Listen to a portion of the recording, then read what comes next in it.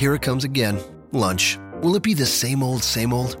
Or are you ready to take a vacation from the ordinary with the new Jamaican Jerk Turkey Sub at Firehouse Subs? Freshly sliced smoked turkey breast, craveably sweet mustard sauce, and a hint of Caribbean seasoning. Just $5.55 for a medium. Save time. Order the new Jamaican Jerk Turkey Sub on the Firehouse Subs app. Firehouse Subs. Enjoy more subs. Save more lives. Participating locations. Limited time only, plus tax. Prices may vary for delivery. This podcast is a member of the Voices of Wrestling podcasting network. Visit voicesofwrestling.com to hear the rest of our great podcasts, as well as show reviews, columns, opinions, and updates across the world of wrestling.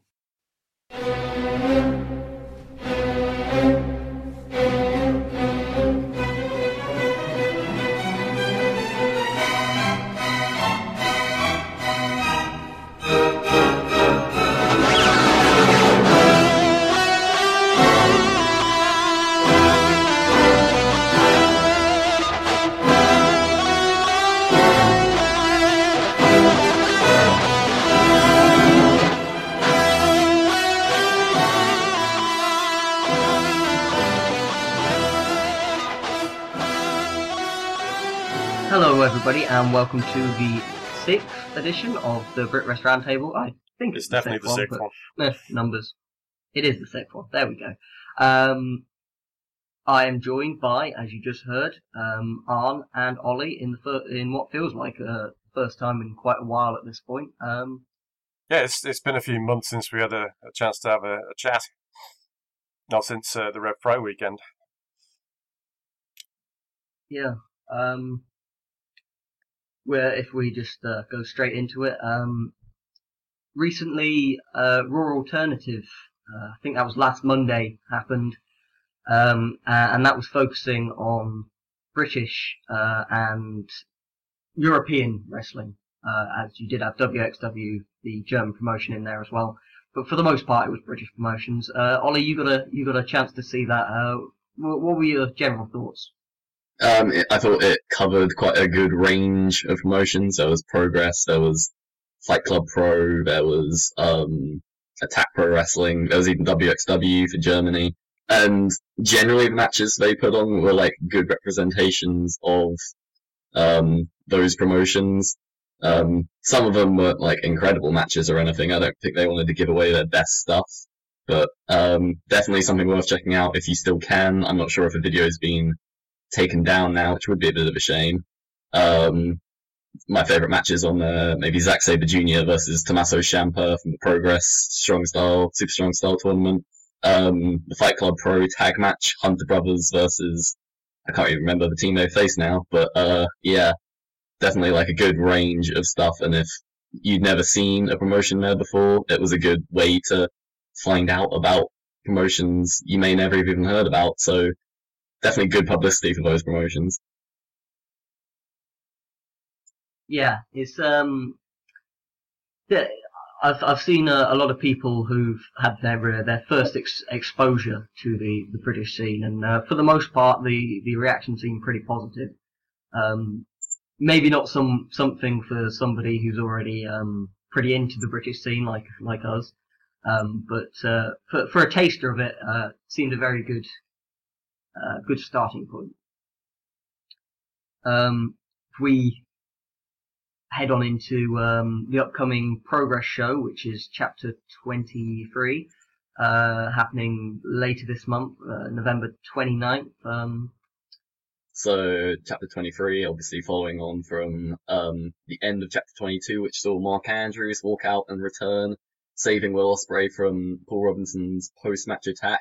Chapter 22, one of the weaker shows from Progress this year, but still definitely something worth watching, and it's set up Chapter 23 quite nicely. This will be their final London show of the year, but it will be followed up by the show in Manchester the week after, so kind of a double header for them. And the first match that was billed for this show coming up on November 29th is another Natural Progression Series match. They tend to put their Progress, the Projo training school graduates into one match, 3 or 4 of them in the NPS. and this is that match: Jack Sexsmith versus Damon Moser versus Shen Wu. Do you guys have any experience with watching these guys, or would this be like new to you? Absolutely none at all. I tell those names. Well, I've heard the names. I haven't seen the wrestlers at all. I've seen a bit of Damon Moser, just his like Progress main show stuff, which hasn't been. He was involved with the Faceless and briefly with the Origin. Yeah. But I haven't seen too much of him. And then Shen Wu, I don't think I've seen him ever. Like, I know him to see him, but I don't think I've ever seen him wrestle a match. And Sexsmith, I've heard a lot about, but this will be my first exposure to the guy. Okay. Well, possibly the most important thing about this match would be Jack Sexsmith's debut in the ballroom, because he's been getting quite good reactions on Endeavour shows with his sexually frivolous, morally ambiguous gimmick, I think is the term. And when I saw him against Eddie Dennis live, he was definitely a standout on that show with the Mr. Cocko gimmick, which was pretty tremendous.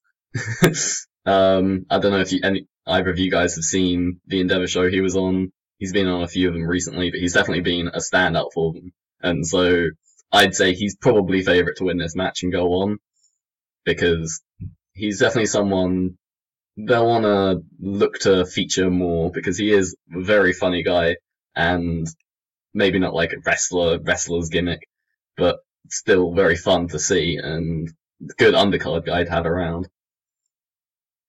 Shen Wu, if you guys have never seen him, I've really not seen much of him. I've only seen him in really short matches, so this would be a big opportunity for him to show what he can do to people, because he really hasn't had an opportunity to really shine on those Endeavour shows. From what I have seen of Jack Sexsmith, which isn't a lot, he seems like one of those people who, when you're watching him, you're enjoying him, but then if someone who's not a wrestling fan walks up behind you, while you're watching him, you quickly close the screen. Yeah, I wouldn't want to explain that one to someone walking in, seeing Eddie Dennis jam a condom down Sexsmith's throat. Yeah. But I'm sure it will go down a hoot with the Progress ballroom crowd. So you're predicting Sexsmith advances here? Or Moser, because they seem to like Moser. I really haven't seen anything out of him. He seems very generic, and like the other two guys are a bit more like excitable and a bit more gimmick guys, whereas Moser is pretty much just a straight wrestler. I just don't think he's a very good wrestler right now, and so he kind of needs something to jazz him up a little while he gets to a better level. Or it could even be Shen Wu, because I think they like Shen Wu as well. Obviously, they like all three guys, if they're ready to put them on the chapter show. I'd say Sexsmith, though, just because the gimmick will carry him. I thought we were going to go completely on the fence there, Ollie, and go, well, it could be this guy, it could be this guy, and it could also be this guy. Going for Sexsmith, then. Yeah, I'll put my money on Sexsmith. He's definitely the guy with the most buzz going in, so it would make sense. The next match would be Tommaso Ciampa versus Marty Scurll, a match that was set up at Chapter 22, when, after Marty Scurll's victory over Flash Morgan Webster, which we covered on the previous show, talking about like how effective that was to build his character. Ciampa comes out after Scurll mentions going to NXT, and sets up this match for this show. Yeah, it's pretty much just a headline match, not too much story heading into it. I guess Ciampa took offense to Scurll's comment about like how he could easily walk into NXT, whereas Ciampa had to fight hard for years to get there. I don't know what you guys think of Ciampa's run in Progress so far. It's been mixed, often in the same match. The match with Mark Haskins, I know you weren't overly keen on that one, Ollie. But like, I can understand why, because the start of it was very, very silly. But then when it sort of gathered pace and became serious, with Haskins kind of dragging Ciampa into a more serious wrestling match. I thought it was really good. And with Marty Scurll, I've been saying since we started doing these things that I feel Scurll is only as good as his opponent. But he definitely changed my opinion of him by kind of carrying almost Flash Morgan Webster last time out. So yeah, I'm real excited about this one. I think it's going to be a solid match. Yeah, Ciampa's always a guy who he seems to really want to put together these epic matches, but never quite seems able to do so. He always wrestles like it's a huge match, even when it doesn't necessarily feel like one. I'm not sure if I'm making any sense there, but Yeah, I understand that. Like, I thought, especially with the Mark Haskins match, yes, it was the match before intermission, so that they could do a lot more. I just felt like, especially after the start of that match, which was so, like, jovial, that they just immediately turned on as if they'd been wrestling for 20 minutes in the WrestleMania main event, and it was good. It was certainly good action. I'm not denying that. It just didn't fit in. We covered this a lot more on the previous podcast, so I won't go into it in too much, but yeah, I definitely get that. Yeah, I kind of missed out on that one, but from where I was sitting, it was very much that Haskins was kind of irritated into forcing Ciampa to have the serious match. So it kind of worked for me, but I think it was probably a little bit too much silliness at the start. With Marty changing to the like full-on heel character that he's now gone to, he's tried to eliminate all that kind of fun stuff. So if they have a real serious match, I think it's going to be a good one. And that sense of epic that you kind of get from Ciampa, his attempts to do so anyway, I think it could give it a big match atmosphere too. Definitely. How do you feel Scurll's character will mesh with Ciampa's? Because Ciampa basically played the heel in his match against Haskins, but here he'll definitely be playing the face, especially after, well, obviously he's going up against big heel Scurll, but Ciampa really, like, egged that whole babyface side in his post-match promo at Chapter 22. So it's definitely like a guy who loves progress versus a guy who now despises it. How do you feel that's going to mix together? It certainly created an interesting dynamic between the two. I mean, there's nothing more pure about wrestling than the babyface who's standing up for everyone in the crowd versus the heel who hates everyone in the crowd. It's wrestling 101, really. But the skill that they have between them and the experience, that should be able to take it to a whole other level. So they've got the basics that should allow the crowd to latch onto it immediately, and then they've got the complexity that they should bring that'll take it to another level. How do you feel, Rob? Scurll and Ciampa are guys that when their matches really work, I really get into them and I really enjoy them. But they are people who I wouldn't say they're the most consistent of wrestlers. You can have matches where on paper it looks like a great match with them in it, and then it delivers and it's fine, but nothing special. I mean, like, I think Marty Scurll versus AJ Styles was a prime example from that. When Styles won the title, that was just on paper it looked great, and then it was just fine. It was pretty good, but it wasn't what you expected going in. And I think Ciampa's a similar sort of wrestler. So I think at very least this will be good, and there's a chance it will be great, but there's obviously the same chance that it's just fine. Well, I like that AJ match a lot more than you, so I guess I'm more optimistic coming into this. But yeah, for me, it looks like it's going to be a good one. We also have to think about Ciampa facing Zack Sabre Jr. a week after this in Manchester. Obviously, Scurll and Sabre Jr. are tied together somewhat, even though Scurll's now turned heel. Do you think that'll play into the finish too?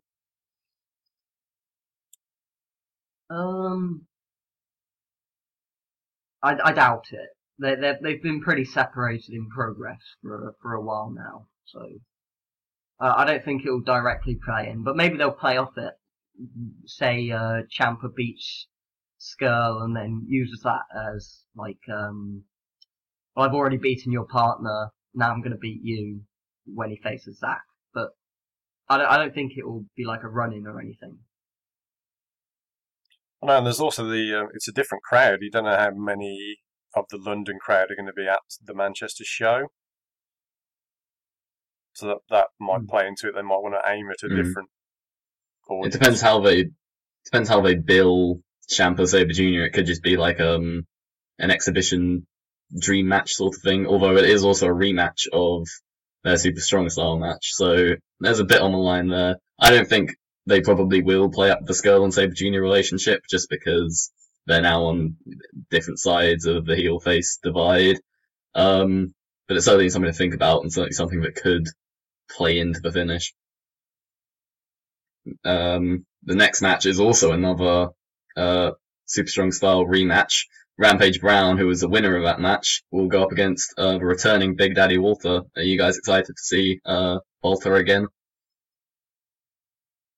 Yes, in theory, but these two, their first match they had in the Strong Style 16, it didn't do a lot for me.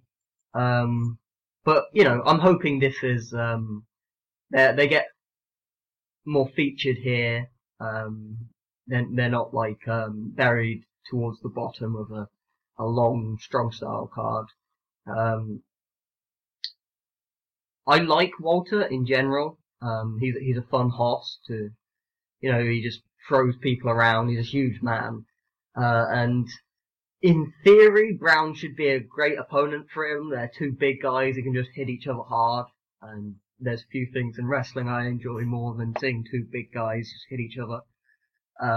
But yeah, their previous match together has me, less enthused than I should be to see Walter back in Progress.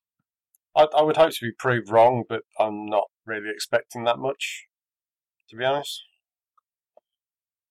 And they'll probably have a bit of a slobber knocker, but it depends how, you know, enthusiastic they are with it.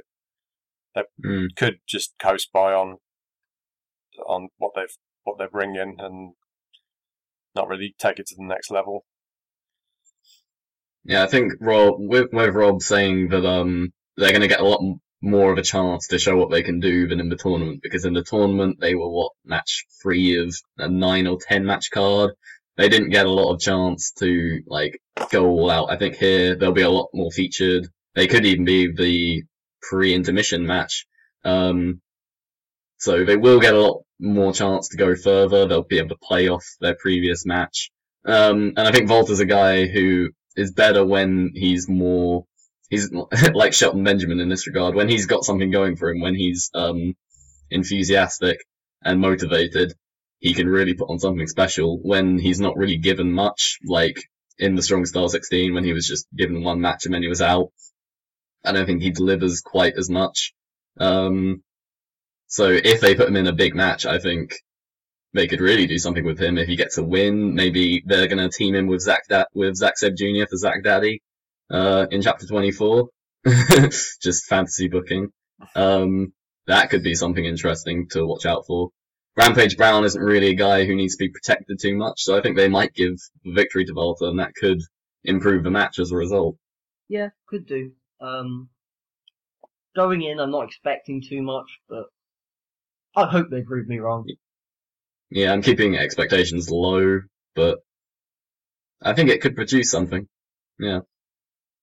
I'm never going to be upset at a match over-delivering. Yes, how dare they have a better match than I expected. It's an outrage. Moving on to another match, Paul Robinson versus Mark Haskins in a battle of the two guys who have been defeated by Will Ospreay so far. So in a way, it's sort of like a title eliminator kind of thing, almost like the loser of this match will fall out of title contention, potentially. What do you think about the dynamic heading into this one? Given that the match between, I think the Robinson title shot. I think that's about as good as it's going to get for him and Ospreay. I can't really see them having something better than that. But the Haskins match was already better than that. It was, I think, clear over 4 stars. I think I did it at 4.5, Ollie, if memory serves correctly. So I can see them wanting to build Haskins back up for another match with Ospreay, and I'd watch that. I think it'd be really good. Yeah. Haskins Ospreay was one of my personal favourite matches of Progress history. So if this is their way of pushing Haskins back up into title contention, then I'm all for it. They could definitely do that. They could definitely go straight back to Haskins for Chapter 24 because Ospreay doesn't have an opponent for that show. He doesn't really have an obvious opponent, and I don't think they're going to want to go to Skrull straight away. I think Ospreay versus Skrull is kind of a money match right now. It's pretty much the 2 best guys on the regular UK scene. I don't think they're gonna want to go to that immediately with Ospreay's 4th defense, unless they want to give the title to Skrull. I think they want to have Ospreay run it a little longer and then move into a bigger match with Skrull later next year. So I think Haskins could definitely be a guy who they'll give another title match to really put that Chapter 24 show over the top, because I want to put on the best show possible without giving too much away, I think. And obviously they've got Ciampa Sabre Jr., which is a really big match coming up for 24. So it's something to consider when looking at Robinson Haskins. There's also potential for, you still got to keep Robinson strong because he is still one of the more major heels. Perhaps they reignite regression. I don't want to second guess this one too much, but it should be a really good match because Robinson, I think, is an underrated singles guy. I think he's had some really good matches in Progress in 2015. And Haskins is obviously tremendous. Even though I underrated his match with Ciampa, I still thought the action towards the end was very, very good. And if he could recreate that sort of thing with Robinson, that'd be really awesome. So yeah, I'm definitely hyped for this one. Yeah, I'm very much looking forward to the match itself. I can see these 2 playing off each other really well. Especially with Robinson's new, really aggressive style. I think that'll... go ahead. I thought Robinson's character really shone through in the match with Ospreay, and if they want to keep hammering that home here, being really aggressive, like unhinged, they definitely could. I think they've got something really good going with Robinson. He's not really featured prominently anywhere else in Britain, so if they want to keep Robinson strong, getting a big win over Haskins. There's always the possibility of him having a rematch with Jimmy Havoc, who is conspicuously absent from this card. Definitely. I thought that may have been one of the things that let Chapter 22 down, a lack of Havoc. So if they want to really deliver with Chapter 24, they could bring Havoc back against Robinson there. But this is all speculation and focusing on the match. It should be definitely good. I think their styles will mesh really well. Yeah, I'm kind of expecting a Haskins win because I've kind of got it in my head that I want him to take another run at Ospreay. But we shall see. Either way. It is an interesting match in that both guys can't really afford to lose at this point, both in, kayfabe and in booking perspective, because the loser will kind of lose a bit of stock. Like I say, they're the 2 title challengers. They're very high up on the card, and so a loss kind of damages them a little bit. So it's a bit intriguing that they put these guys together. Perhaps, I don't know. Interesting to see how it plays out. Shall we move on to the final match that has been announced so far, with the Progress Championship match, Will Ospreay versus Mark Andrews, which is a killer match, and one I'm guessing you guys are both looking forward to. Definitely. Well, yeah, I mean, I just watched the bowler match they had the other day, and in 10 minutes they just absolutely blew the crowd away. I know they've worked before together in Progress, but Ospreay has come on since then even. and this should be a hell of a main event. They are very familiar with each other. Obviously, they have the Bola match, which extended them to a larger audience. So even if it's just a complete repeat of that match, I don't think anyone will complain. They'll obviously work off that match. They'll work off the previous matches they've had in Progress, because the reason why Andrews has been granted the title shot is because Ospreay has never beaten him in Progress. So that's an interesting twist and it's part of making Ospreay look a little more vulnerable as a champion. He started off his reign with a big win over Haskins and looking unbeatable. Against Robinson, he looked very much vulnerable and only barely won that match. He didn't win it decisively. So coming up against a guy, so coming up against a guy who he's never beaten before in Progress, it puts him in a bit more jeopardy, and presumably he's going to win.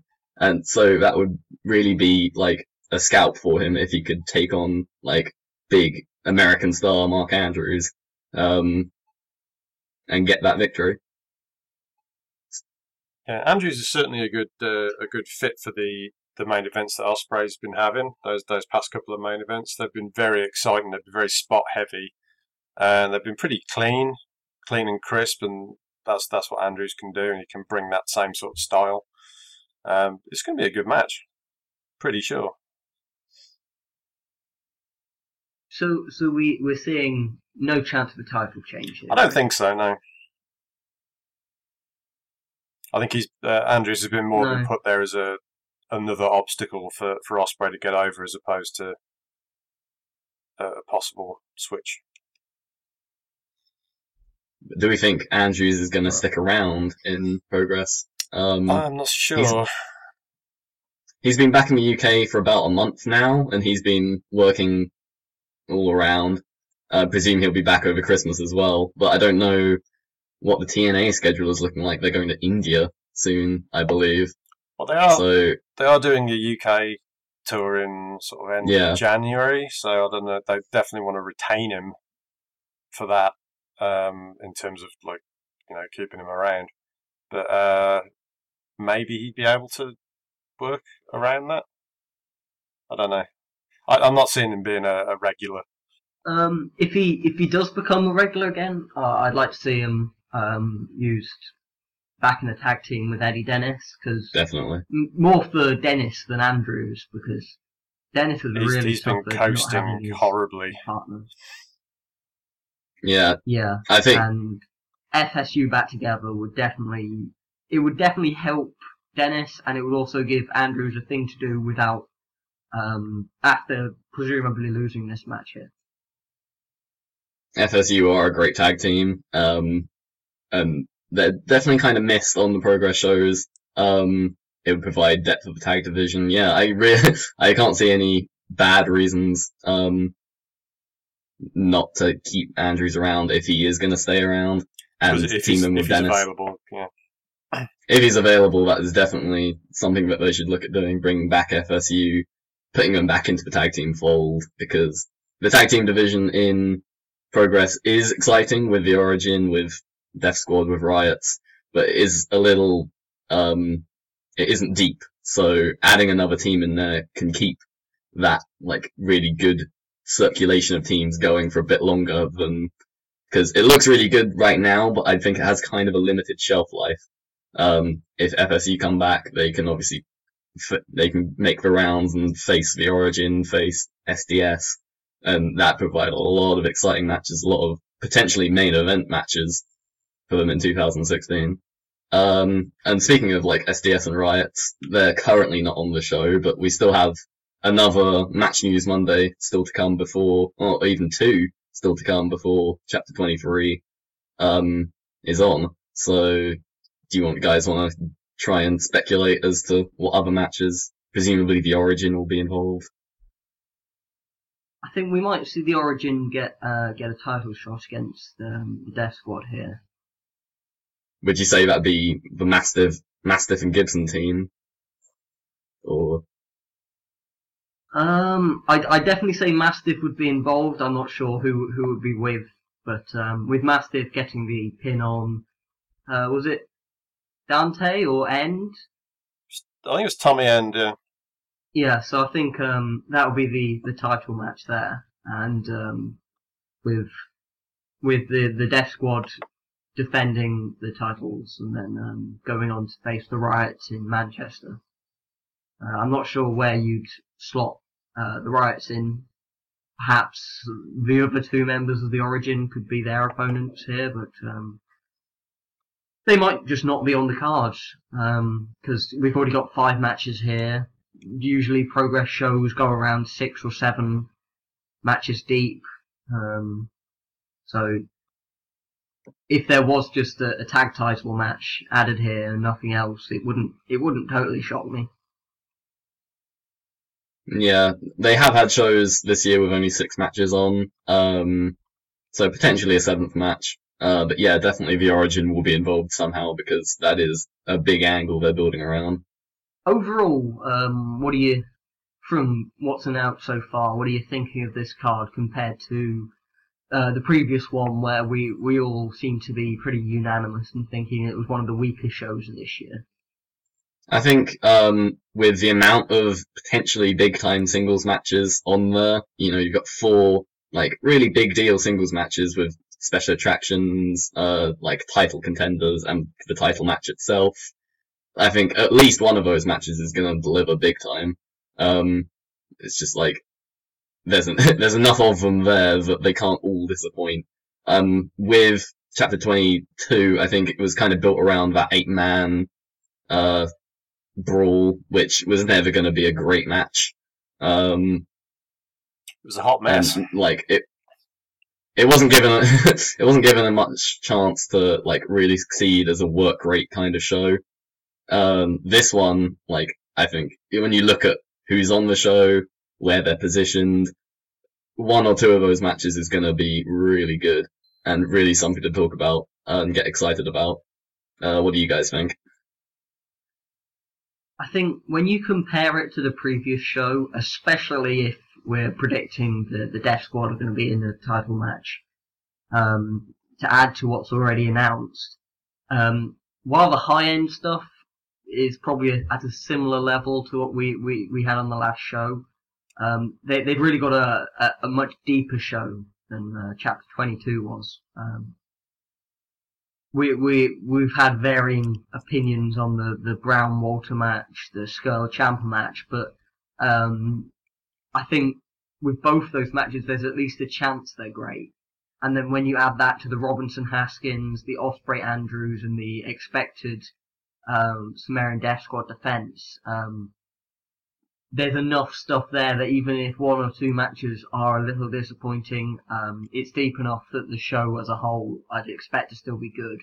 And that's kind of where Chapter 22 suffered. It really only had 3 big matches, and with 1 or 2 of them being disappointing, you've kind of got yourself a bad show, or not a good show. Whereas this one, it can afford to have 1 or 2 matches, maybe not quite deliver where you'd expect them to, and the show as a whole can still be very enjoyable. Oh yeah, now I'm looking at the card. I'm thinking it's going to be a good show. I'm looking forward to it. I've seen a lot less progress than both of you, but I'm looking forward to the next one, Chapter 23. Right, so I think we're about done with the progress talk for this show. We're all looking forward to the show. That will be up on Progress on Demand, which for those of you who might not have seen, they've recently released an offer with Pro Wrestling Ponderings, the website which covers a variety of indie wrestling companies, and you can, for your first time you subscribe to Progress on Demand, you can get the first month for just 99 cents, which is obviously a lot cheaper than the current price, which is still pretty reasonable at I think it's $7.95-ish, something like that. But less than £10, which is a good deal anyway. But for less than $1, you can now get a month's worth of Progress to try it out. Which if you were using price point as an excuse not to get into Progress. Previously, even less of an excuse now. You can find that over on Pro Wrestling Ponderings, as I mentioned, but also there's a link on the Voice of Wrestling forums to the coupon code. So yeah, this is an offer that you can't refuse. You'd be a fool to. Moving on then, our next show that we're looking forward to that's coming up shortly is and I'm going to botch this name because I can't do words properly. I think it's pronounced the Tetsujin Strong Style Tournament. This is an event that's happening up in Liverpool, and it's a first ever show that's being run for. Well, it's not really a promotion. It's more of a one-off show. And it's being run by a podcast, a wrestling podcast team, based in Liverpool, the Sunday Falsies. And they're putting together a shoot style tournament, similar in kind of themes to what you might have, experienced in UWFI or more recently in, Sakuraba's match with Suzuki at Wrestle Kingdom, where it's under the rules of knockouts or submissions only, so no pinfalls. So you've got 8 guys here from across the UK, hopefully participating in a great night of action. Certainly an interesting concept they've got going there. The like UWF, when they kind of ironed the rules out, was a really, really good promotion, and the action in it was fantastic because they tried to keep it really snug, realistic style of wrestling. If they can do that, if the guys they've got are capable of doing that, then it should be a really good night. It's certainly different to any of the other promotions that we've got knocking around. This is something like that's definitely a plus for this promotion or show or whatever.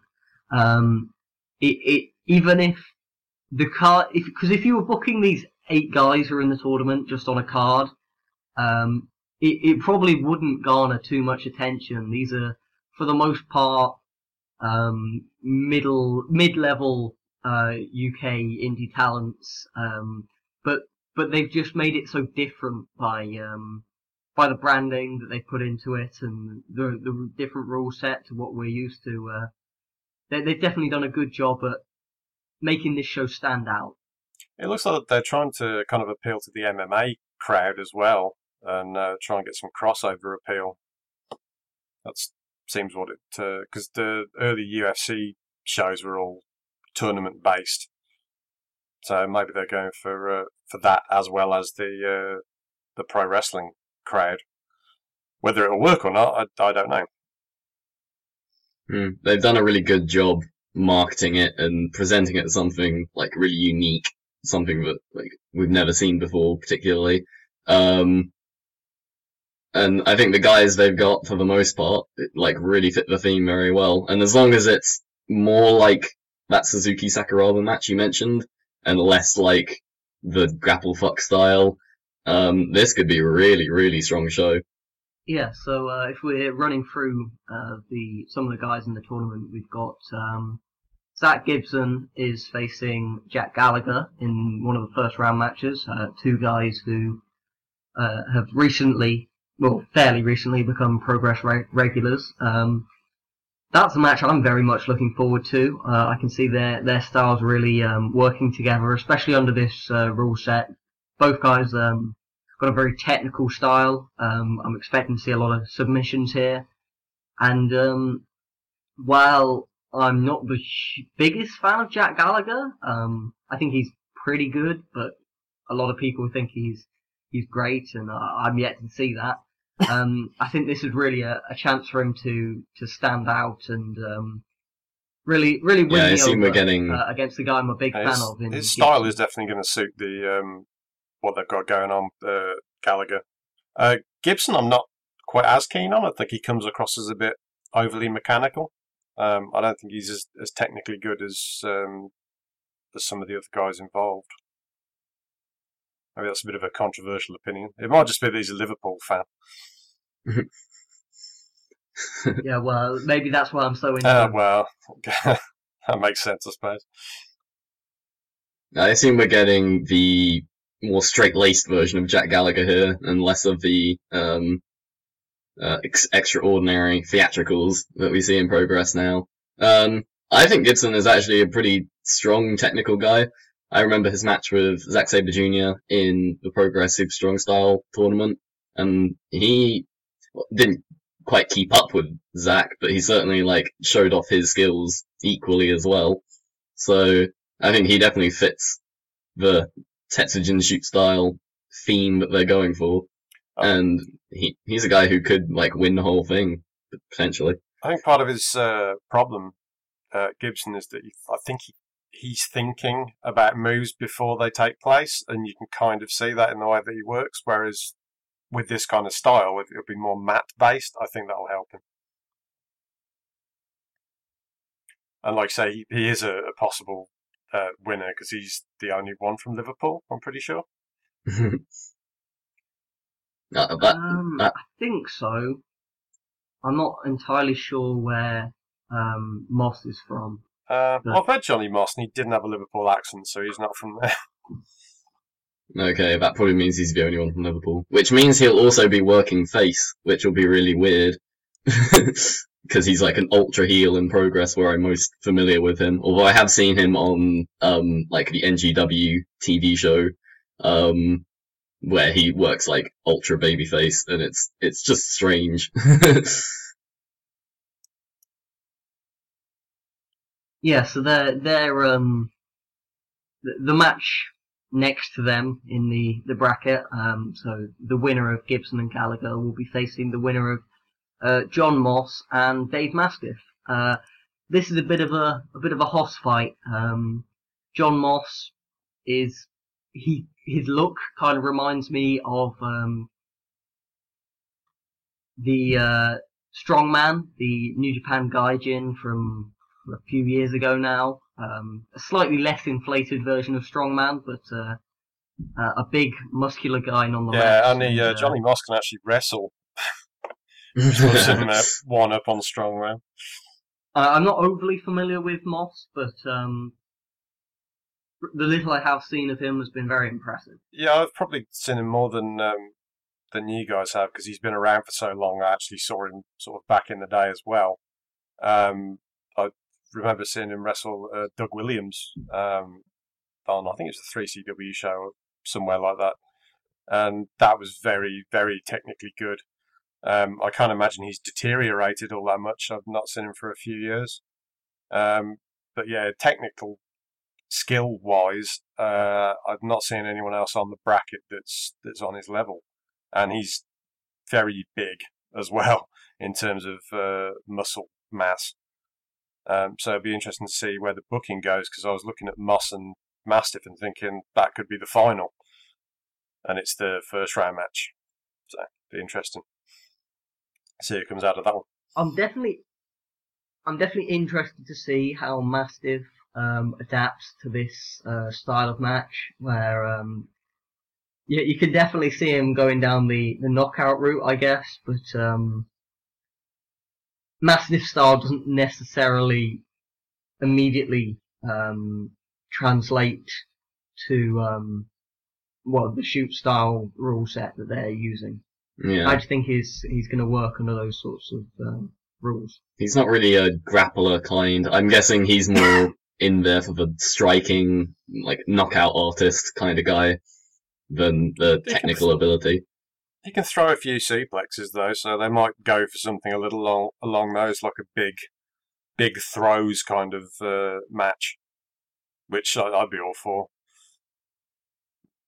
Like a Brock Lesnar style throwing people around, because they can both do it. So that could be real fun. Mastiff's definitely in terms of the tournament, the guys who are in the tournament, he's probably the highest profile guy in the tournament. But personally, I'd like to see Moss advance here, because while this first round match will be fun, you've got two big guys in there. In terms of the technical work that you're going to expect further later on in the tournament, Moss would definitely fit better into that sort of style. I'm not sure how good Dave's cardio is to last through 3 matches either, so I'd be surprised if he went a long way. It might just be that's why they've paired them up, is so that they can have some fun with Mastiff and then move on. He's probably the biggest star. I think Mastiff wrestled a couple of times at a PCW show recently, so it's not beyond him to pull double or triple duty, but a guy of his size, maybe you're not wanting to wrestle 3 times. Yeah, especially the demands of a tournament are that not only does it get harder because you've been wrestling, once, twice already, but when you get to the final, there's an expectation that final is going to be, if not the best match of the night, it's got to be up there. And if you've been through 2 matches already, that just makes it all the harder. And like I say, I'm not sure how. I'm not totally knocking him or anything by saying that he might have bad cardio, but he's carrying a lot of weight around, and it's tough to do that. Right, so moving over to the opposite side of the bracket, we've got Dan Maloney facing Michael Gilbert. Michael Gilbert, who some might be more familiar with. Mikey Whiplash. Dan Maloney isn't a guy, I don't think I've ever actually seen him wrestle, so I'll have 0 opinions on him, but Gilbert, in his brief Progress run, where he was working under the no gimmicks required, Michael Gilbert, after saying no gimmicks required, it's kind of weird to call that a gimmick, but under his stripped back Michael Gilbert persona, he definitely impressed me and looked really good technically, so I'm looking forward to seeing him in this tournament. This is probably the match that intrigues me most from the first round, because obviously you got Gilbert, who's like a veteran presence, and also he's working like the straight-laced gimmick, which I like. I don't think Mikey Whiplash would have really fit into this, but I think he has the skills as Michael Gilbert to deliver something cool here. But Dan Maloney, 18 years old, he's been working a lot of guys like similar to Michael Gilbert, like more veteran guys, like big guys, and I think it's really rubbing off on him because he's really improved over the last year, become a more complete wrestler than just like a big hoss throwing people around. He's not a technical wrestler by any means, he's definitely more on the knockout artist side, but he's become a guy who, in these kind of matches, could really show off what kind of skills he's developing, because he is one of the guys who's going to build the future of British wrestling, and it'd be interesting to see if they actually put him over Gilbert here, or whether he just looks valiant in defeat. Well, the possibility is that he's going to go up against one of the other younger guys, because Bate and Brooks is the other first round match, and that would be an interesting match for Maloney, given his experience. He's wrestled Tyler Bate before, right? Quite a few times. Well, they're a tag team. I've forgotten. It's one way around or the other. I remember seeing them together. I think they've done both. But yeah, Dan Maloney, I've only seen him once, and he looked pretty green, pretty raw, inexperienced. He was playing like a generic heel role. But there's definitely potential there. He's just young. Yeah. I mean, both Bate and Maloney are kind of in the same model of, like, they're very young, very green, but, like, you can see that they have acres of potential. Probably not seeing quite so much in Maloney that I've seen with Tyler Bate. I think that might just be because Tyler's physical condition is so good that that's helping him along. Like I say, Maloney must have progressed. We can move straight across to the final first round matchup, which will go on to face the winner of that Maloney-Gilbert match. That's Tyler Bate versus Chris Brooks. As you mentioned, Tyler Bate is a guy who he's really been talked up a lot, and deservingly so. I think he's still 18. He might be 19 now, but I'm pretty sure he's still 18. And he is brilliant for how inexperienced he is. His body is ridiculous for somebody who's that young. He's got incredible muscle definition for a kid, basically. But then when he broke in, I mean, like he was 15, 16 years old when he first started working, and he looked okay then. But now he's really cut. So in terms of presence in there, he's going to. I don't know if I'd say he's the strongest looking guy on his side of the card, but he's up there. Mm-hmm. What do you think of Chris Brooks? Because when I saw him announced for this show, I raised my eyebrow a little bit because he doesn't fit the mold of the other guys particularly. Yeah. Like he's more of like a cruiserweight wrestler. He doesn't leap off the page as like a shoot style technical wrestler to me. Yeah, no, I see what you mean there. It should be an interesting match between him and Tyler, just to see what happens in it. See how Brooks can do with that whole gimmick that they've got going on in Tetsujin. I think Bate will win against Brooks. What do you think, Ollie? I would say so as well. Like I say, Brooks I feel like he's kind of the odd man out of the 8. And also, if they do decide to give Maloney the big win over Gilbert, Maloney-Bate is a match, that could definitely be really good because those guys know each other really well. I think they've worked each other a few times here in Birmingham. So, if they want to give a big rub to one of the 18-year-olds and put them in the final, which I could see them doing, that would definitely be a good way to go. And putting them up in the final against like a Gibson or a Mastiff, like a bigger star up in the north, would be a really interesting dynamic. I've kind of got in my head that it's going to be Tyler Bate against Johnny Moss in the final. I don't know why, but it's like Moss is like the elder version of Tyler Bate. He's like a massive grown-up version of the same guy. Yeah, definitely. So that could be an interesting match if it does come down to that. And then to add to these tournament matches, they've also got a WXW showcase match, which is going to be Tommy End facing Big Daddy Walter in what should be a great addition to the cards. You know, they'll probably slot this in between the semi-finals and the finals, so whoever's wrestling second in the semi-finals doesn't have to go twice in a row. And that looks like a hell of a match. The two guys are very familiar with each other. They've had some great matches in the past, and End's one of the guys who's been able to get the very best out of Walter. So yeah, I'm very much looking forward to that one as well. I take it that's going to be under the same rules. I haven't seen anywhere them saying it's not going to be, but at the same time I haven't seen them saying it is, so who knows? Probably. I'm going to assume that it is, if that's the whole gimmick of the promotion, then you'd think it would be. So it'd be a little odd to go from one set of rules to another just between matches, but yeah, it should be a good match under those rules anyway, because I mean, Tommy End is one of the best strikers I think we've got in Europe at the moment. Yeah, knockout rules are they suit completely him. Designed for End style. Yeah.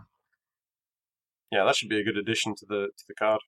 But they always need something to break it up when you've got a tournament on, because that, like you say, the semi-final into final, you can't have one guy, exhausted in the ring, and then the other guy comes out fresh and just beats him up.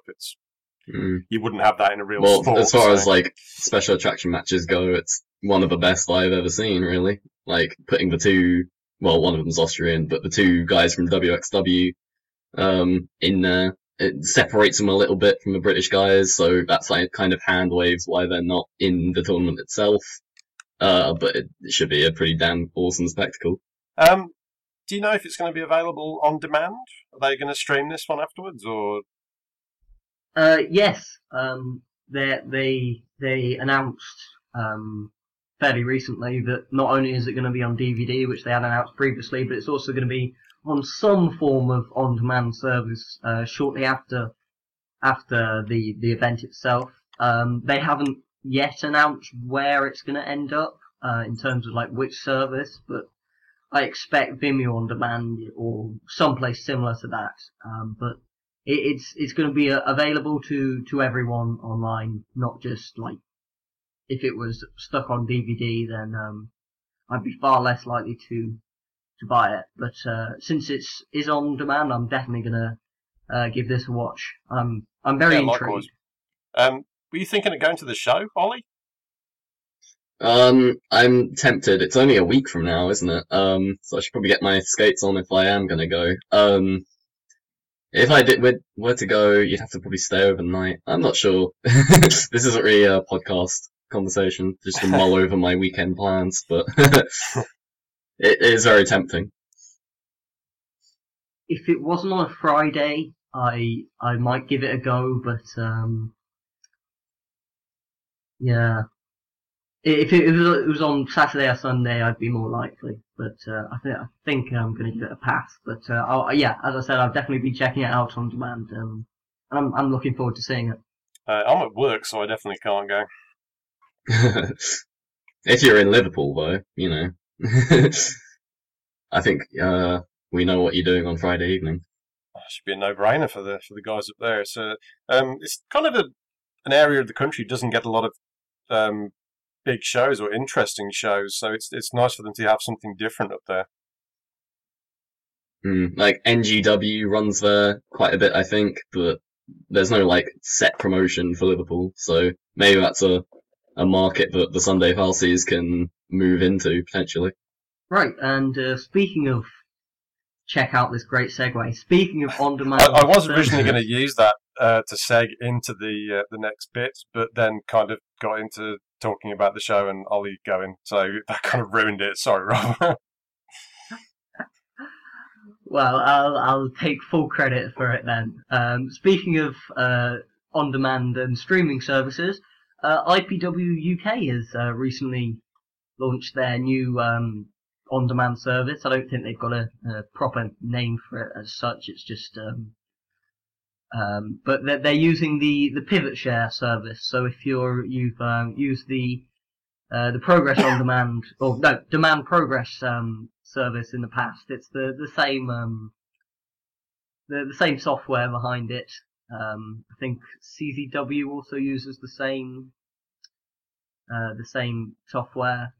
So it's kind of become the standard for streaming services that aren't New Japan World or the network or Beyond Demand actually as well. I think that's going through YouTube. But other than that, most of them seem to go through Pivot Share, and IPW UK has jumped on that train as well. I think it's probably overdue. I mean, they've been, I wouldn't have said a major promotion, but they've been a big promotion for the UK for a long time, going back about 10 years. And they've just kind of fallen out of the public eye a little bit. I'd say last 3-4 years, they've not quite been making the splash that they were before. They've not really been pretty much the premier promotion, which they kind of slipped into that spot after the whole 1PW thing. IPW UK was one of the foremost promotions, kind of almost by default, but they did a really good job of it. But when Rev Pro came along and got a little bit more ambitious than them, they've just kind of slipped into second place. Well, Rev Pro actually came out of IPW because originally IPW UK changed its name to Rev Pro, and then there was a split, and then IPW UK re-emerged. So I think it's almost like the spiritual successor from the mid to late 2000s IPW is actually Rev Pro, while IPW UK nowadays is more of a local promotion, kind of, who do bring in. They tend to look at WWE, former WWE guys, That seems to be the Yeah. angle they're going for. They don't really create cards that make me excited like Rev Pro do, but they create cards that they can draw more casual fans to.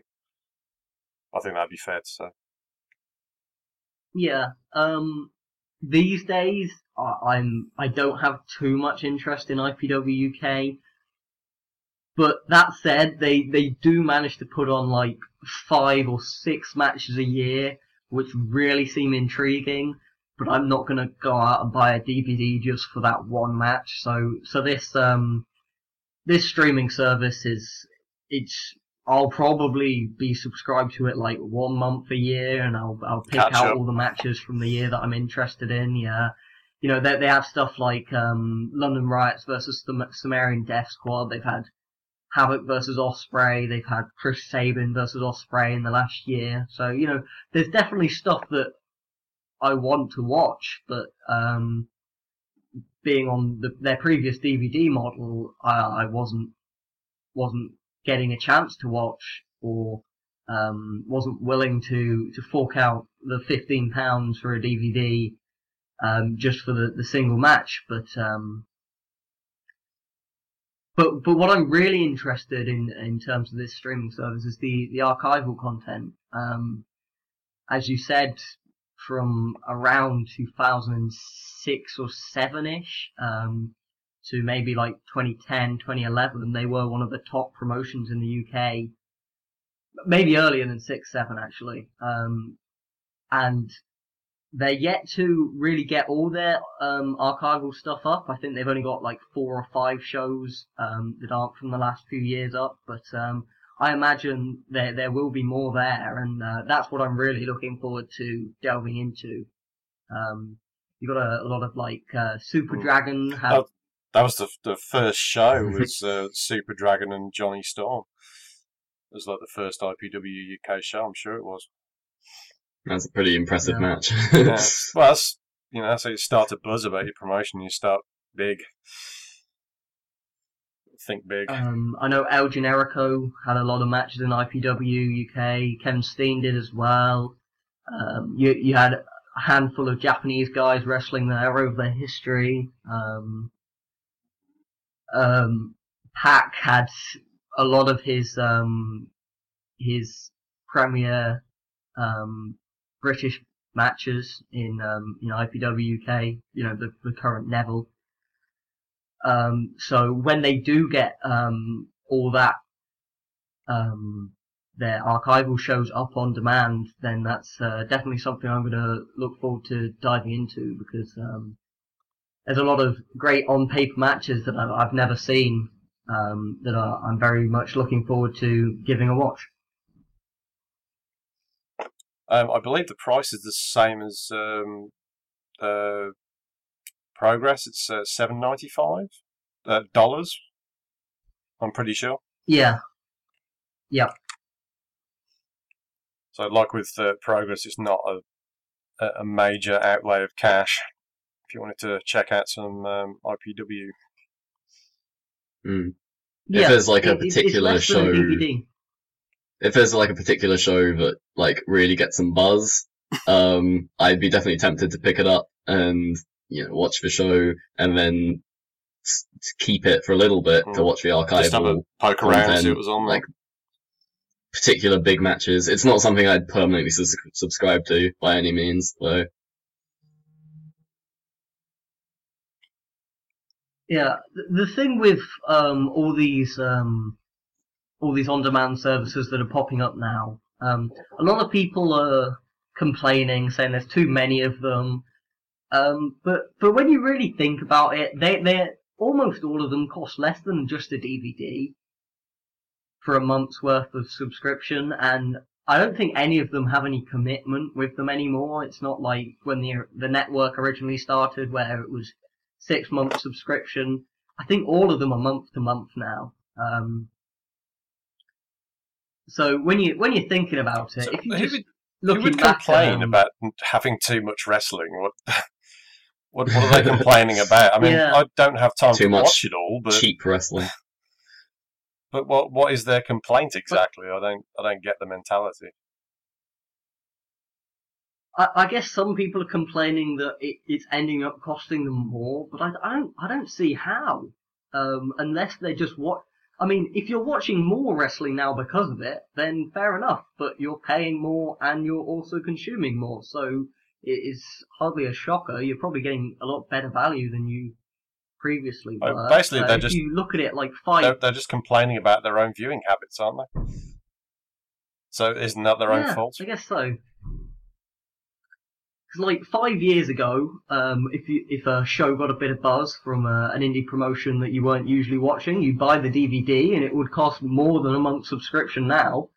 So now, instead of buying each DVD that gets a lot of buzz, you subscribe to a subscription, and instead of just getting that one show, you have access to their entire archive. I mean, I'm loving the way independent wrestling's distribution of content is going. It's not just independent wrestling; it's all wrestling. Video on demand is the way forward, and everyone's jumped on that bandwagon. And apart from like a few Japanese promotions that.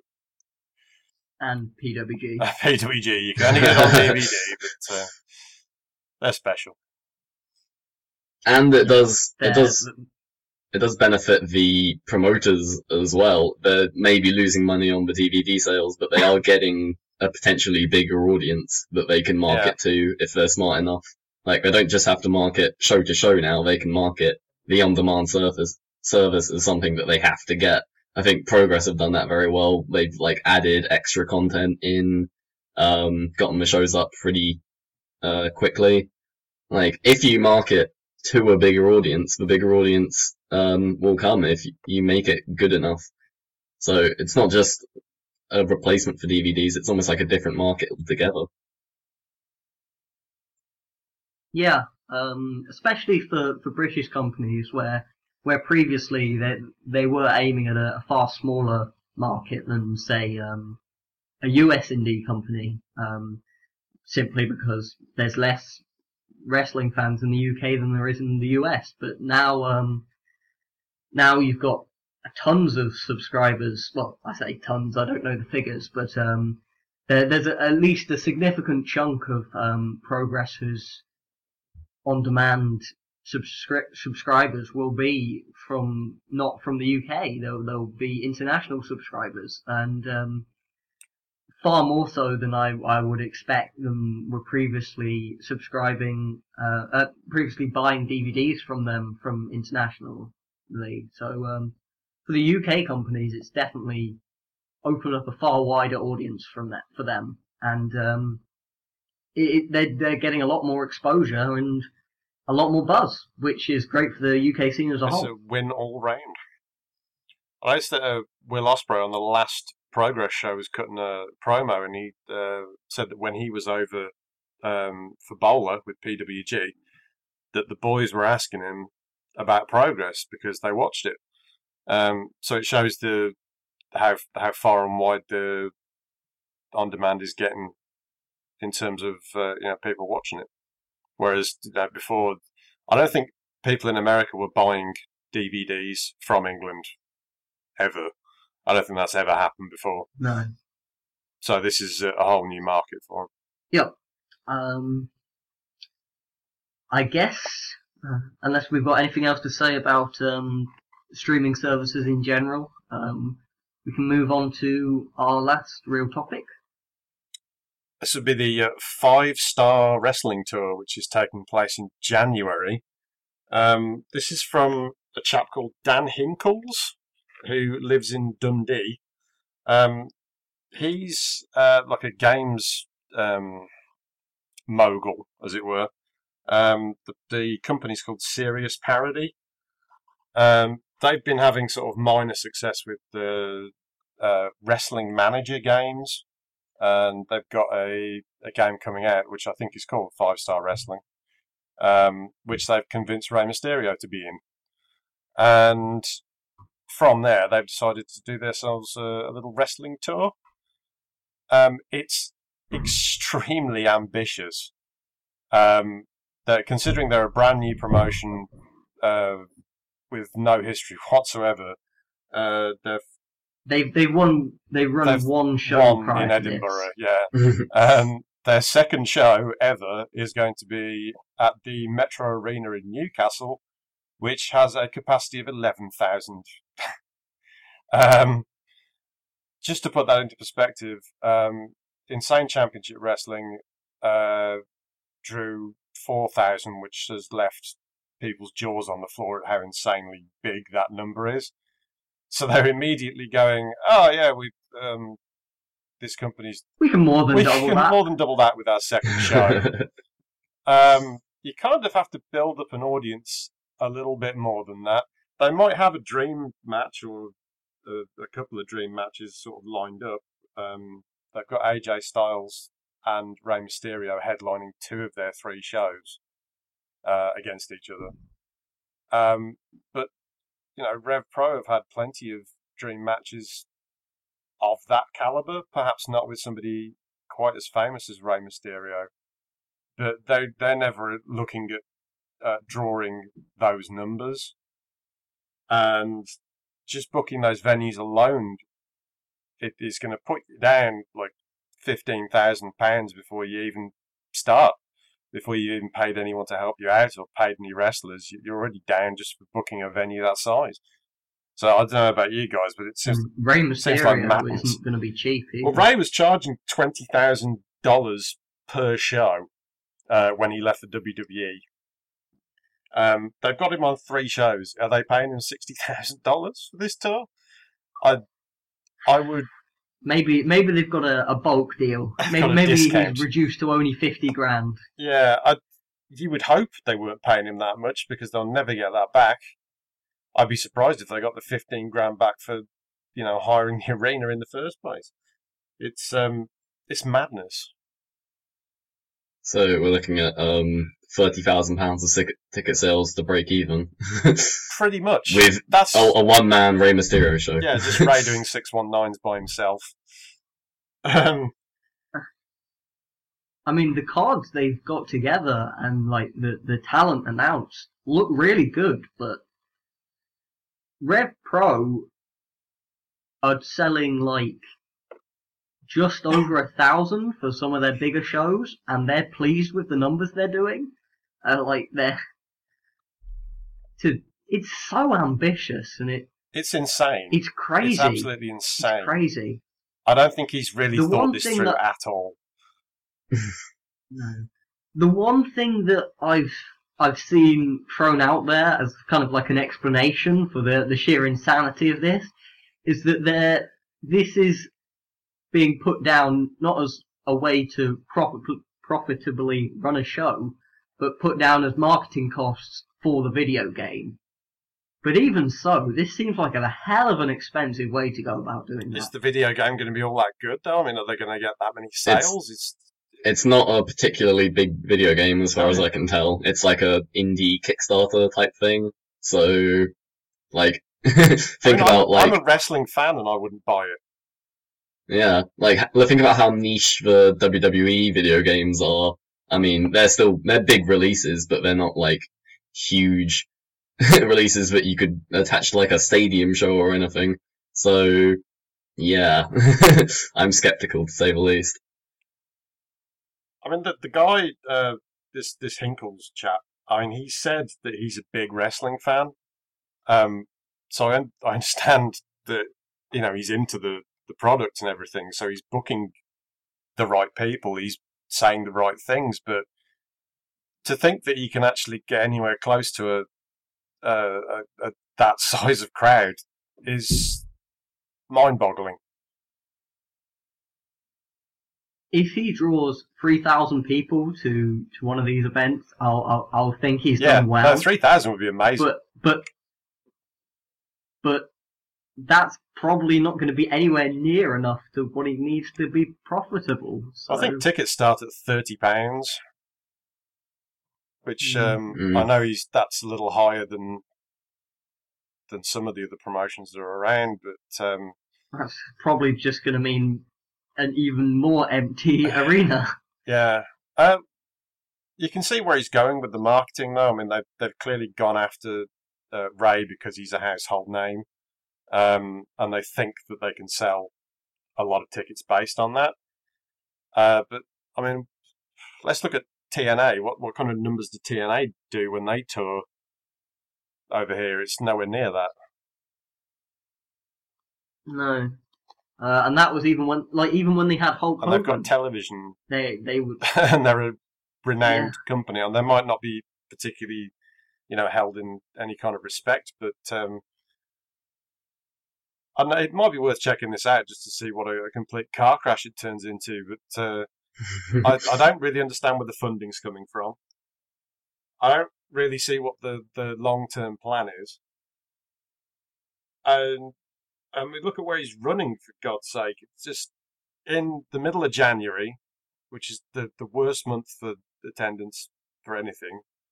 And it's in between the NXT tour in December and TNA are touring in the end of January. And it's not just one show either. It's 3 shows in a row. 3 shows. So you're not going to get 3 days. You're not going to get people who might have gone, oh, there's this really big show up in Newcastle. I live in Liverpool. I'll make the trip across. No, they're gonna go, oh, well, I'll just wait 2 days and go to the Liverpool show. They've not even spread them out. And then the day after, They're all in the north of England. And then the day after these 3 shows, there's the Rev Pro show. So you're probably not going to get many people travelling up from the south because, apart from Rey Mysterio, a lot of the I think everyone else has same worked for talent's Rev gonna Pro. be- You've got Morrison on there. I'm trying to remember who else is on the cards now. Styles. Yeah, AJ's on there. Jay Lethal. Jay Lethal. It's guys who've worked for Rev Pro. So if you wanted to see them, And You are probably- working yeah. for Rev Pro. you'll have seen them already. So I really don't see how they're going to do anything other than a complete disaster with these shows. I think we could possibly put the label Vanity Project on this. I know A very expensive vanity it's been project, if it is compared that. to 1PW, but I mean, even with that, he was booking guys that he liked, like he'd seen on TV. This is Stephen Gauntly for 1PW. So in that way, it was kind of the same sort of markish booking that you've got with this 5-star, but he was booking it in the Doncaster Dome, which I don't know if either of you have ever been there, but it's like the capacity is 2,000 people. It's relatively cheap, and they were happy if they filled it, which they kind of did to start with. There's just, you can't make that comparison. It's madness. I don't think I've ever seen anything This so seems ridiculously stupid in a professional wrestling for a startup to go, yeah, we're going to immediately become the number 1 promotion outside of the WWE in the world overnight. I don't know what they're thinking. Yeah, that is basically what they're saying. That's what they're looking at. Yeah. They want to run on a New Japan level. They're looking basically. at booking arenas that the WWE book, and yeah, I'm lost for words now. This, I mean, he's thinking big, bless him, but I don't see how he can afford to do it, and what he hopes to accomplish by even attempting it. If I was starting a wrestling promotion, this is not how I'd do it, even if I had a lot of money. I mean, even if cash was not a problem, and I could book whoever I wanted, I still wouldn't book them into a 11,000 seat arena with no background, no history. It wasn't until last week, I think it was, that I even heard about this, and I'm really tuned into what's happening in wrestling. How are they going to sell that many tickets? It's just insane.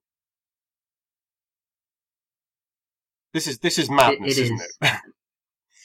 It is.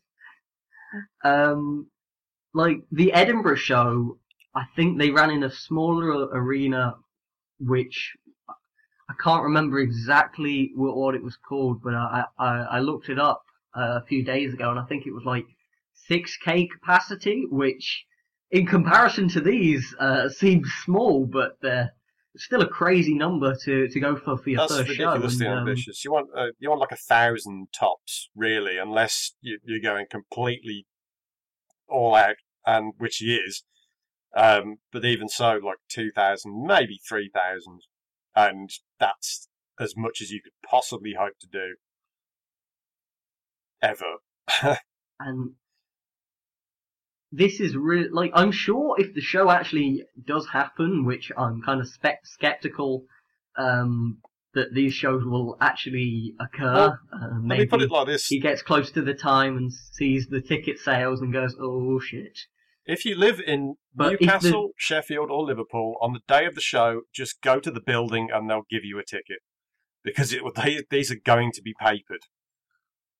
There's absolutely no way they're going to get enough people in for it not to be papered. Just turn up. Just turn up at the building on the day. Just walk up and go, any free tickets? Yeah, certainly, go in. Because that's what they're going to have to do. Otherwise, it's going to be embarrassing looking. And even then, they're still not going to be. They're not going to have 11,000 people there. I was talking to Ian on Twitter, who lives in Edinburgh, and apparently for their first show up in Edinburgh, they were doing buy one get free tickets for free in the last week of sales. So not only is it buyer beware, because there's a chance that these shows get cancelled because, you know, there's kind of a track record of that sort of thing happening here in the UK. Like you're looking at Super Clash just from this year, where they cancelled things because they didn't get enough ticket sales, and they'd been over ambitious in the talent they were bringing in with the New Japan talent. A few years back, you had the Tidal Wrestling Tour, which was very import heavy, and they had to cancel a load of dates there. And then, of course, further back, you've got more and more examples of that sort of thing. There is a chance that these shows get cancelled, so I wouldn't buy a ticket in advance, especially as there's no chance that these shows are getting close to selling out. It's not like you don't buy now and you might miss out on getting a ticket. Chances are these tickets are going to get a lot cheaper the closer you get to the actual ringside event. is like £150. It's something ridiculous like that. I don't know how they can get away with charging that, but I mean, you're going to be empty at ringside, so you know, if you're going to buy a seat, just buy like anywhere, and you'll probably end up pushed down to front anyway. That seems like almost like WWE prices when they come to. That's one of the meet and greet packages, isn't it? One of the whole day meet and greet. But yeah, I don't know what they're doing. Really. I don't even know if there's anyone useful backstage. I think we're just dumbfounded by this. Like, if they do happen, go on the day of the show, as Arn said, and because it will probably be a good show. Like, the talent they've got on the cards, very, very high level of talent. Aesthetically, it will be a great show, I assume, all three of them, but man, is it mind-boggling from a financial perspective. It makes no sense at all. Yeah. Financially, it makes no sense. Like, people talk about how crazy 1PW was with, like, bringing in Ric Flair for a stupidly high amount of money. This is like that turned up, like, tenfold. This is insane. I'm very intrigued to see what actually happens. Oh, it's going to be a car crash. It's going to be wonderful. From a complete car crash perspective, but I worry for the guy. I don't know how much of his money he knows what he's got himself into. I'm not sure how much of his money is actually in it. But you'd look at what's happening here, and he's going to lose money. So I don't know. Maybe he's got a backer, but yeah. whoever's money's involved, you're going to lose it. They're probably going to lose most of it, if not all. So, yeah. On that happy note, I think we're gonna start ending the show. Start wrapping I thought up. we were quite positive going into that last segment there, so I'm sorry for dragging it all down. Well, we'll leave on the positive note that the shows themselves will probably be. I'm sure there will be enjoyable. excellent entertainment and not at all hilarious. Like, you're seeing AJ Styles versus Rey Mysterio on one of them. You're seeing Jay Lethal versus AJ Styles on one of them. You're seeing Jay Lethal versus Rey Mysterio. You're seeing John Morrison, but like I forget which guys are on which card, but you have the four: John Morrison, Rey Mysterio, AJ Styles, and Jay Lethal, and they seem to be rotating in and out across the three shows, facing each other in what will be amazing singles matches, but probably in front of 3/4 or more empty arenas. There might actually be some British wrestlers on there somewhere. I know Marty Scurll is booked. Yeah, there's a who's who of the British scene actually. From like Will Ospreay's on there. Tyler Bate, I think I saw on there. I'll just get the list up now. It is heavily reliant upon the American talent. Which, with those size of arenas, they have to be. But I don't think even with, they have the very best free agents available in the world, with the possible exception of some of the New Japan talent. But you're not getting bigger stars that aren't in WWE than AJ Styles and Rey Mysterio. But even so, this is crazy. Where's the list of guys? On the notes for this show, Rob has put overly ambitious down for ambitious is the kind word. Yeah. I think.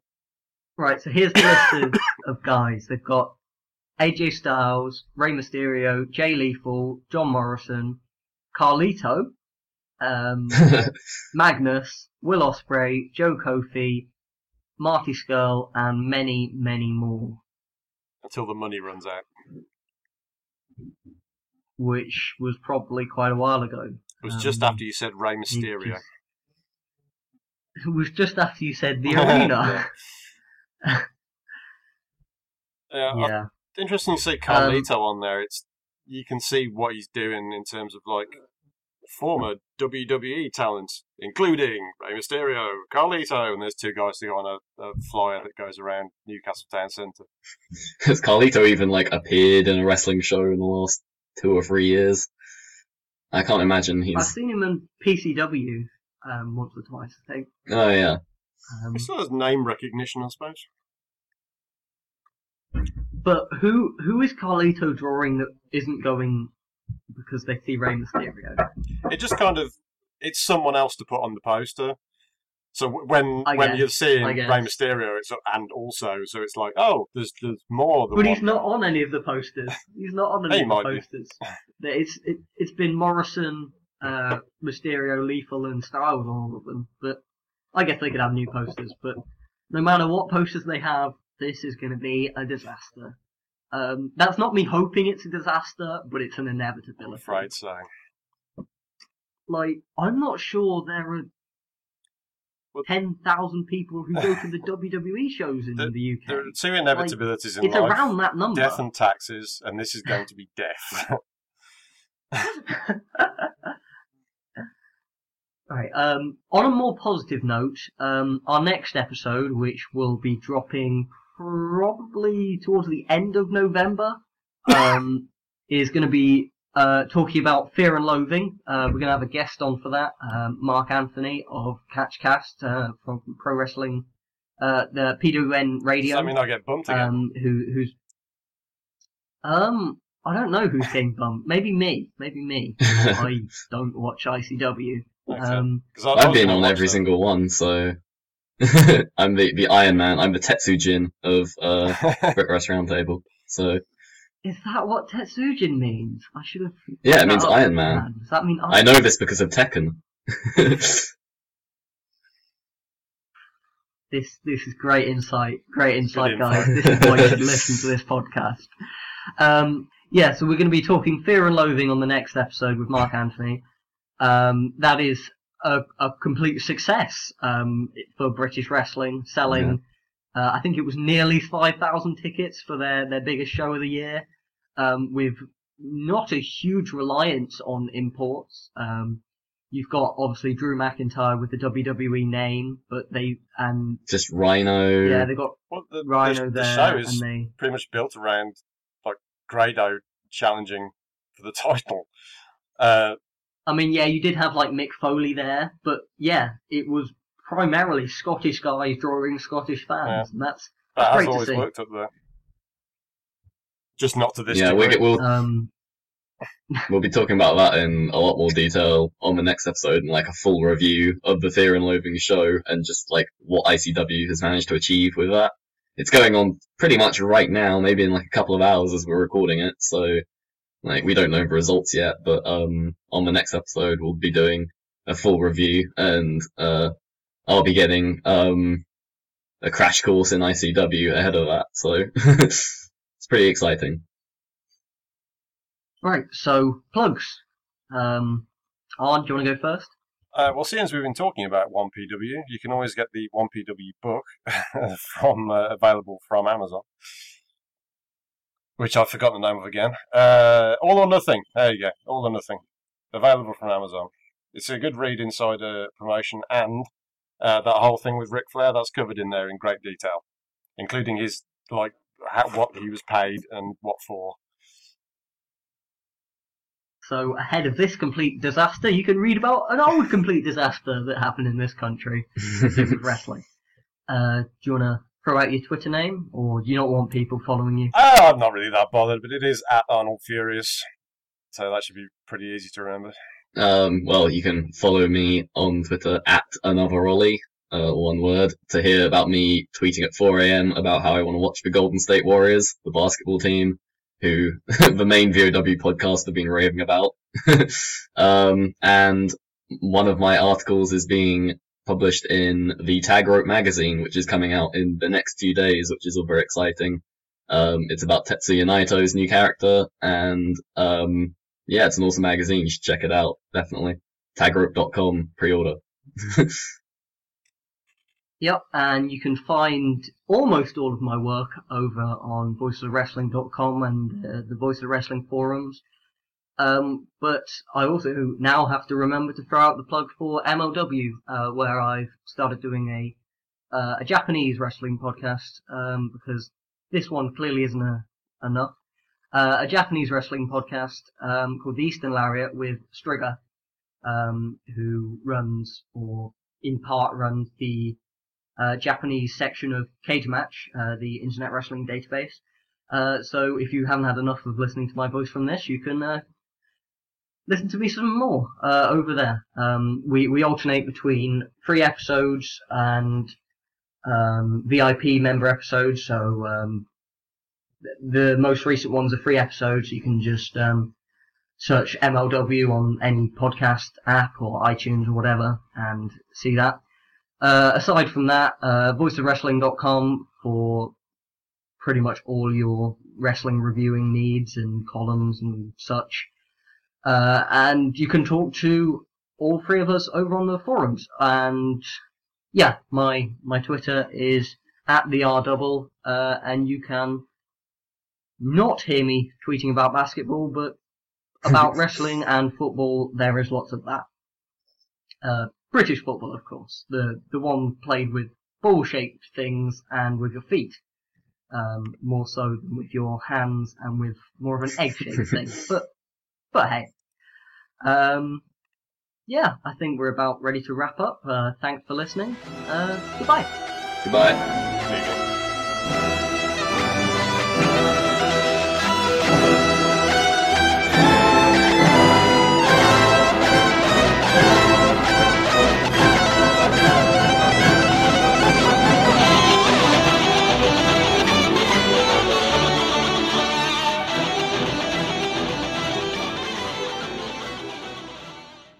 here it comes again.